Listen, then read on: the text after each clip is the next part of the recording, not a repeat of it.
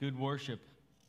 Thank you, Pastor Noah and the worship team. Hey, just want to welcome you guys once again, and it's good to see your faces, good to see people I didn't get to see last week.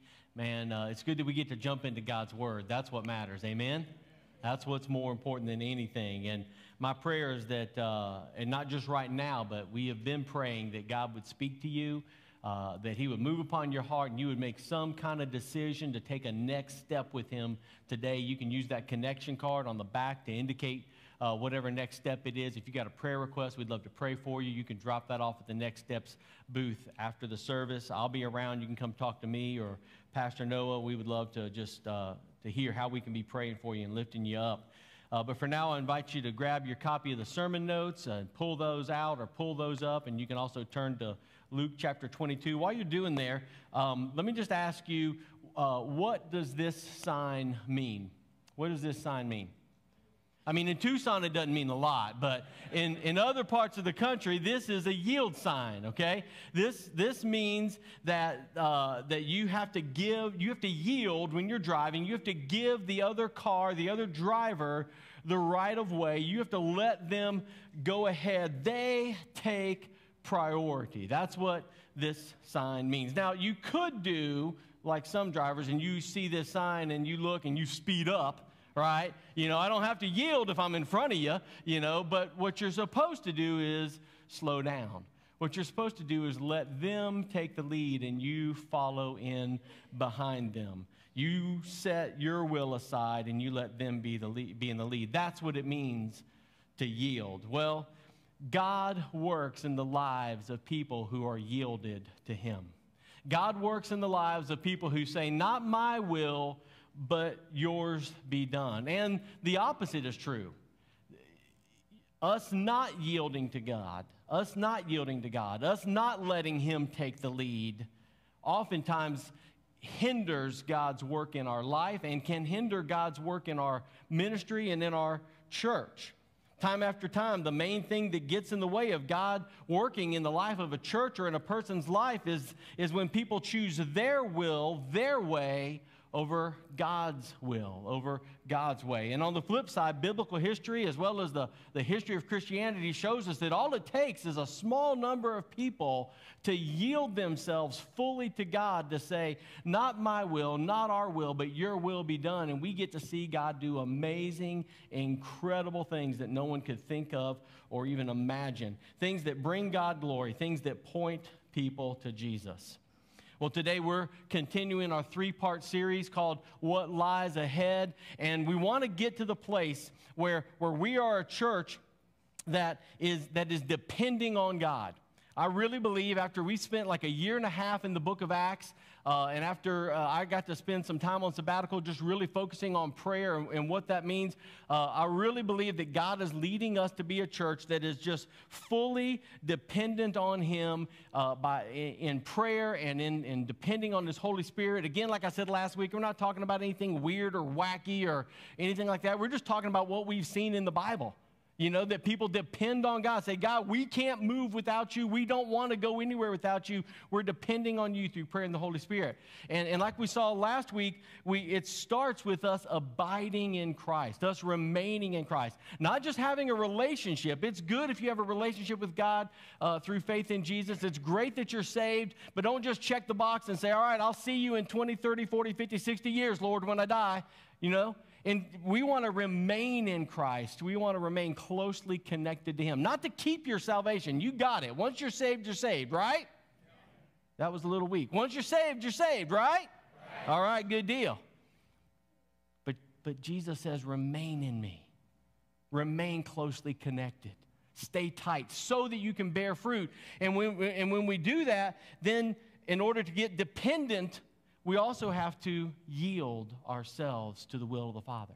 We have to set our will aside and get to where we say, not my will, but yours. And that's what we're going to be talking about today, because I think from time to time we can each get to a place where we yield in that moment. We yield for a little bit, but to be continually yielded and collectively yielded, that takes something. And so that's what we're going to talk about today. With that in mind, let's look at Luke chapter 22. And the setting for this is right after what we talked about last week. We were in John 15 where Jesus is meeting with his disciples and having the Last Supper with them, the Passover meal, what we now call the Lord's Supper, and what we celebrate as the Lord's Supper. We celebrated that last week. Now in Luke chapter 22, they've left that setting, that upper room. They've gone right outside the city of Jerusalem to a place called the Mount of Olives, to this secluded place called the Garden of Gethsemane, where Jesus wants to spend some time with his disciples in prayer. So let's read Luke chapter 22, beginning in verse 39. It says, "Then, accompanied by the disciples, Jesus left the upstairs room and went out as usual to the Mount of Olives. And there he told them, 'Pray that you will not give in to temptation.' And he walked away about a stone's throw, or just out of earshot is what some translations say, and he knelt down and prayed. 'Father, if you are willing, please take this cup of suffering away from me. Yet I want your will to be done, not mine.' Then an angel from heaven appeared and strengthened him, and he prayed more fervently, and he was in such agony of spirit that his sweat fell to the ground like great drops of blood. At last he stood up again, and he returned to the disciples, only to find them asleep, exhausted from grief. 'Why are you sleeping?' he asked them. 'Get up and pray so that you will not give in to temptation.'" All right, so Jesus is God alone with his disciples. He's spending some time in prayer. We're talking about yielding. This is, I think, without a doubt, the absolute best example of yielding one's will to the will of the Father. In all of Scripture, there's a lot of stories, but this right here is the best example. And before we get into talking about us yielding, let's just look at point number one, is this: yielding doesn't come naturally. If you're following along, if you're taking notes, if that helps you remember that this is a way you can do it, is by jotting these things down. Maybe you've got a notebook or notepad and you can write it down. But number one, yielding doesn't come naturally. As we talk about yielding, let's just agree that it doesn't come easy. You know, yielding is not what we naturally want to do. You know, we normally want to do what's in our own best interest. We normally, want to be first. We don't want to be last. We don't like letting other people get in front of us, even when we're supposed to. Yielding just doesn't come easy.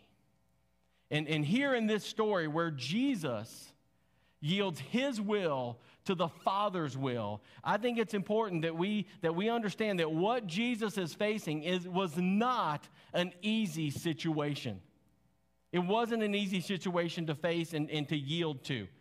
He says in verse 42, listen again, he says, "Father, if you are willing, please take this cup of suffering away from me. Yet I want your will to be done, not mine." Here in Luke's account, Jesus calls what he's facing a cup of suffering, a time of suffering. In Matthew's account of this, it says that Jesus was sorrowful, that he was troubled, that his soul was overwhelmed to the point of death. He felt like he couldn't bear it.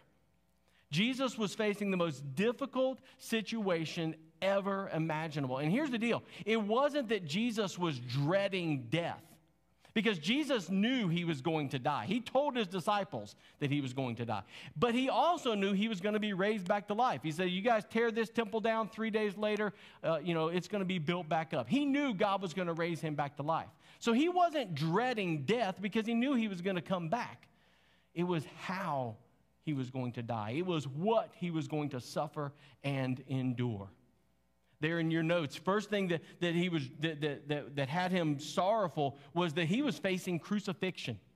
Jesus was about to have to face crucifixion, the most horrible, agonizing, painful, torturous way to die imaginable. Matter of fact, I don't even think there's a way worse than that still today. I don't think there's a way to die that's worse than crucifixion. Matter of fact, the word excruciating, we talk about pain that's really bad, and you say, "Oh, it's excruciating pain." It comes from the act of crucifixion. Excruciating, excrucio, out of crucifixion. Take your hand, take your thumb and your finger, and press right here until it starts to hurt.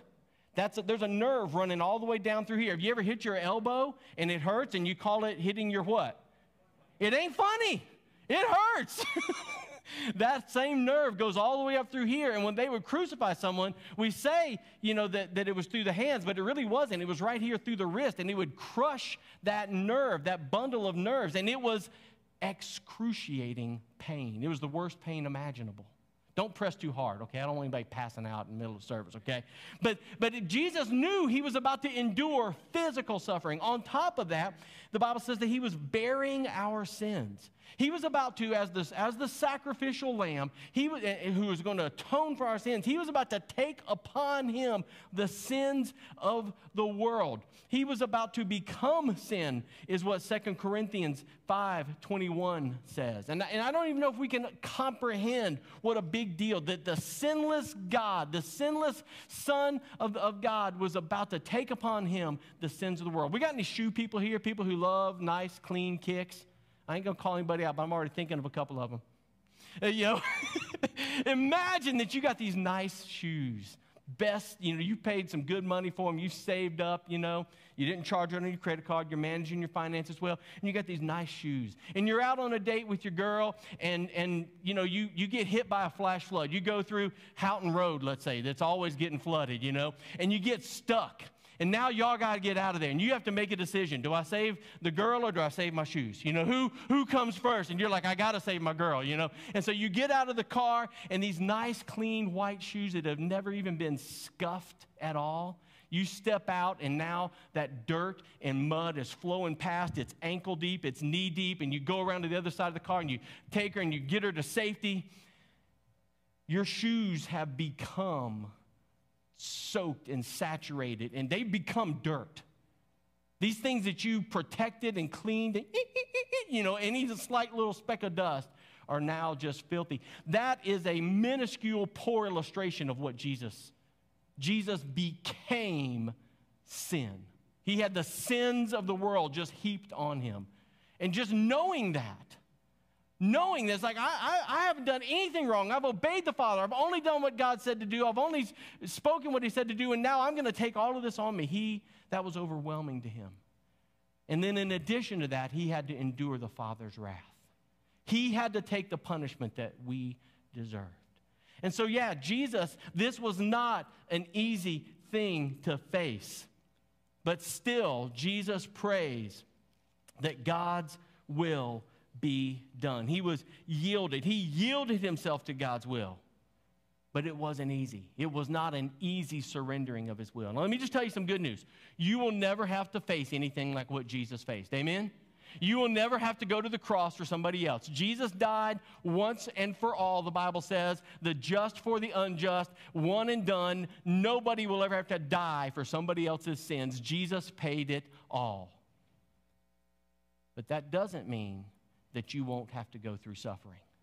That doesn't mean that God will never put you through a situation where you have to yield your will to his will, so that as you're obedient to him and as you're doing what he says, he will be glorified and people will be pointed to Jesus because you say, not my will, but yours be done. That also doesn't mean it's going to be easy. Matter of fact, that's what makes yielding hard, is oftentimes it is not easy. Oftentimes we're going through something difficult, a difficult decision maybe to be obedient to the Father and say yes to his plans over our plans, a costly sacrifice that God may be asking you to make, maybe putting others' needs ahead of yourselves, maybe standing up for what's right and good in the face of evil and danger. And sometimes we just get weary of yielding, don't we? I guess I'm the only one.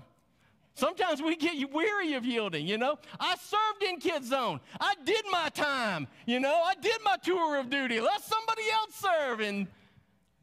But God calls us to yield to him. Oftentimes yielding, the thing that makes it difficult is that it usually requires us to sacrifice, to suffer, or to serve in a way we normally would not choose to do. But still, God calls us to yield. So how do we do it? How can we get to a place where we are yielded to his will and not ours? Well, number 2 is yielding might begin with praying. Yielding might just begin. Us yielding ourselves to God's will, me yielding myself to God's will, might just begin with praying. Listen again, verse 39 to 41 of Luke 22. It says, "Then, accompanied by the disciples, Jesus left the upstairs room, and he went, as usual, to the Mount of Olives. And there he told them, 'Pray that you will not give in to temptation.' And he walked away about a stone's throw, and he knelt down and prayed." I want you to notice what's happening here. It says that Jesus went as usual and prayed. You know, my notes are out of order. I was about to tell you an illustration that doesn't go here. One of the things that the gospel tells us about Jesus is that he prayed. He prayed a lot. He prayed whenever he had a big decision to make. Mark's gospel tells us that before selecting the 12 disciples, Jesus went and got alone and spent a night in prayer. He prayed before there was some big ministry or after there was a big ministry opportunity. After feeding the 5,000, Jesus left that place and went alone to the other side of the shore, the other place, and he prayed. Here we see him going to the Mount of Olives, the Garden of Gethsemane, to spend time in prayer before facing the most difficult situation ever.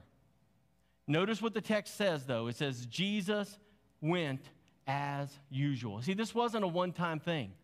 You know, this wasn't Jesus calling out to God in desperation after he's tried everything else. Oh, I guess maybe I'll pray. Jesus was known for how he prayed. He was known for how much he depended on God to hear from God in prayer. You know, he didn't act on his own. He didn't speak on his own. He only did what the Father told him to do. He only said what the Father told him to do. Jesus was yielded to the Father's will, and that yielding began with him spending time with God in prayer. Prayer is just what Jesus was known to do. I mean, it was kind of his thing, you know. He prayed. And I'm reading through this story, and honestly, I'm seeing, you know what? I need to learn to yield also. I've got to work on this also. I've got to get to where prayer is my first response. And I think the same may be true for us, that if we want to get to be a people where we are fully dependent on God in prayer, then we got to be people who pray. We're going to talk about that more next week, but you know, it may just start with us taking time to take things to God in prayer. You know, take things to God in prayer. Talk to him about what you're dealing with. And as you talk to him, a couple of things, openly and honestly share your heart with God. Openly and honestly say, God, this is what I'm dealing with. This is what I'm struggling with. This is my pain. This is my struggle. This is my hurt. But also go into this time genuinely wanting to hear his heart. Don't just go and dump out your stuff on him. Listen, get into the Word, and listen for God to speak to you also. A lot of times, this is that illustration I almost shared too early. A lot of times, things that make it into the sermon, I bounce them off of somebody else first. And some of y'all are like, really? You know? You shared that with somebody and it still got in, but I do. You know, I've got sounding boards. Sometimes I'll walk down to Pastor Sean's office or I'll talk to Pastor Noah. One of my main sounding boards, as you can imagine, is my wife, Bridget. You know, I'll come to her with stuff, and sometimes I'll come to her and I'm really excited about something, and I'll share it with her, and I'm waiting for her to tell me how great it is, and instead she points out an opposing view. You know, or instead she points out something that's wrong with it or whatever. And oftentimes I'll still just put it in anyways, you know. Here's the deal. We have learned, we've had a conversation about this, that sometimes when I come to her, I have to tell her, I'm seeking your opinion. I want you to weigh in on this. I value what you have to say as a godly woman who spends time in prayer and spends time in God's Word. I value your wisdom. I want to hear your opinion. But there are other times where I just want your affirmation. I just want you to say, that's a great idea, hon, even if it stinks, you know, and let me find out the hard way.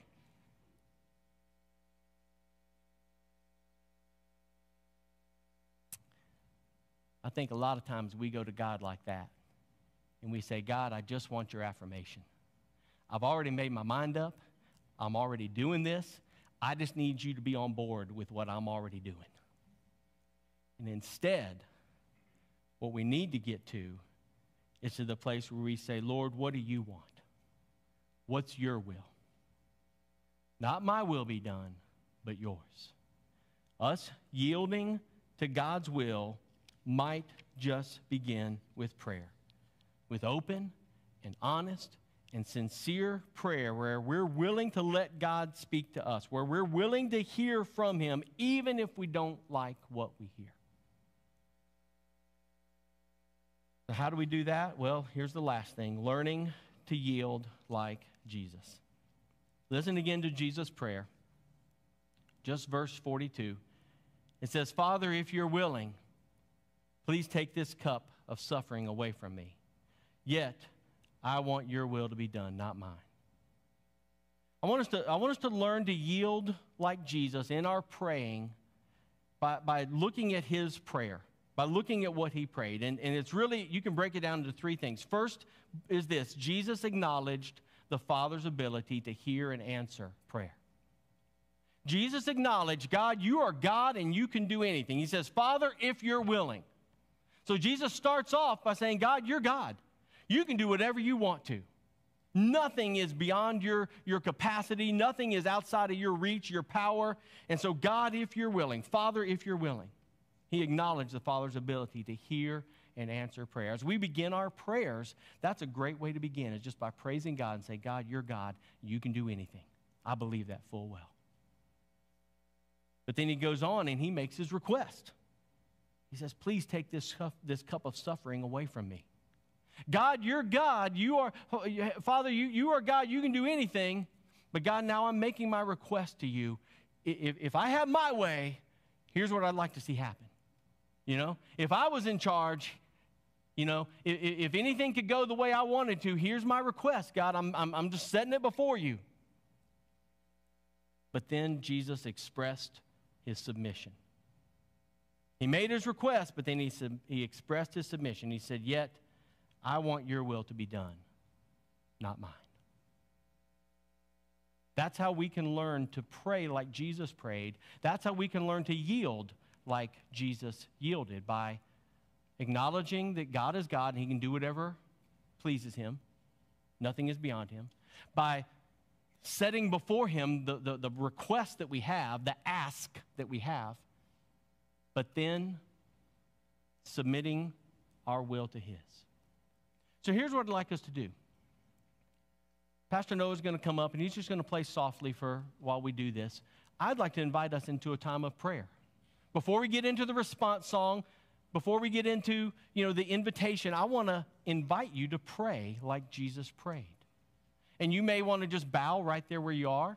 You may feel like turning around and kneeling at the seat in front of you. You may want to come up here, whatever is comfortable for you. But can we just go into a time of prayer and practice this right now? Because I have a feeling you're thinking about something where God's working in your life, or a situation you're dealing with, or a struggle or whatever. So all across the room, let's just enter into a time of prayer. And I'm going to lead us through this model prayer that Jesus gave us.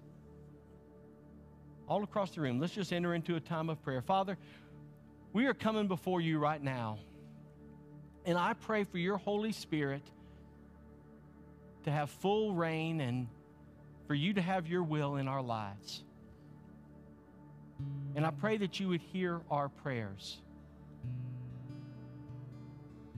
Right now, before we do anything, before we ask for anything, would you just spend a couple of moments, spend a few moments acknowledging that God is God?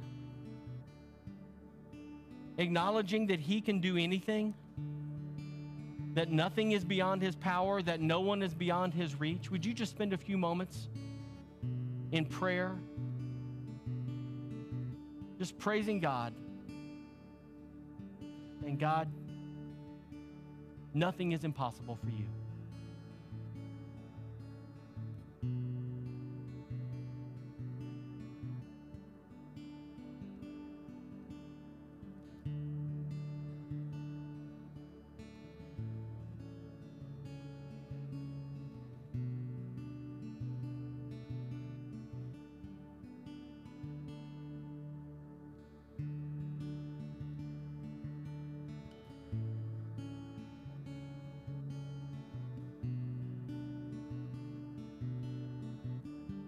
Maybe it might be helpful as you praise God for who he is to remember some of the ways he's acted in the past, some of the ways he's shown himself in the past.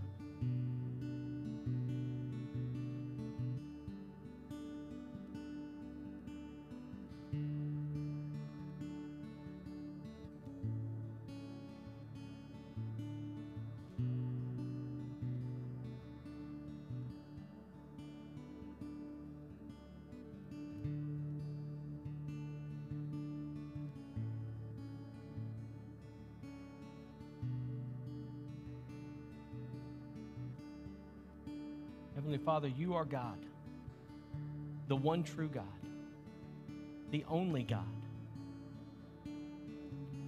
You are our only hope. We have no one else but you. And we celebrate that because your power is limitless. Your sight, you see everything going on. You know what's best. You can bring about what's best, and you want what's best. And we believe that. And we celebrate that we get to call you our Heavenly Father.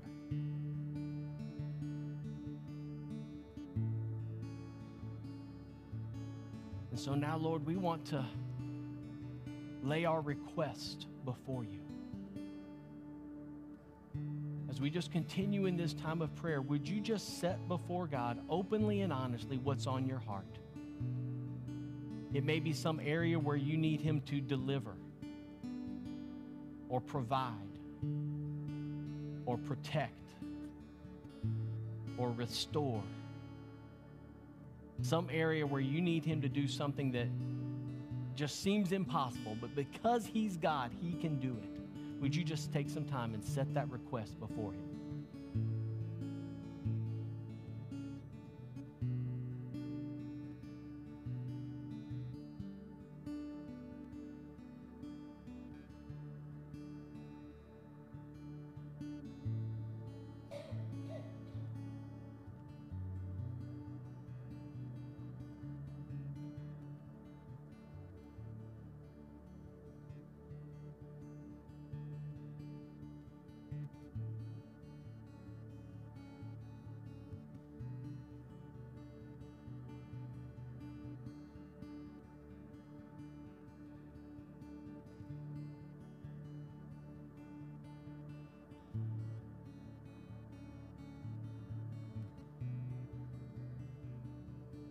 Heavenly Father, we believe in you.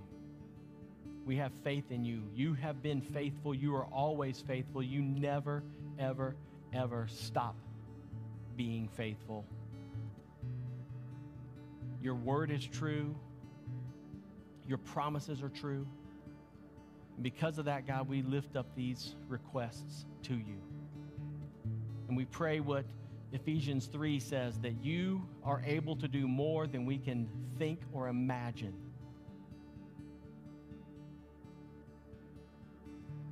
But now, God, we also yield our will to yours.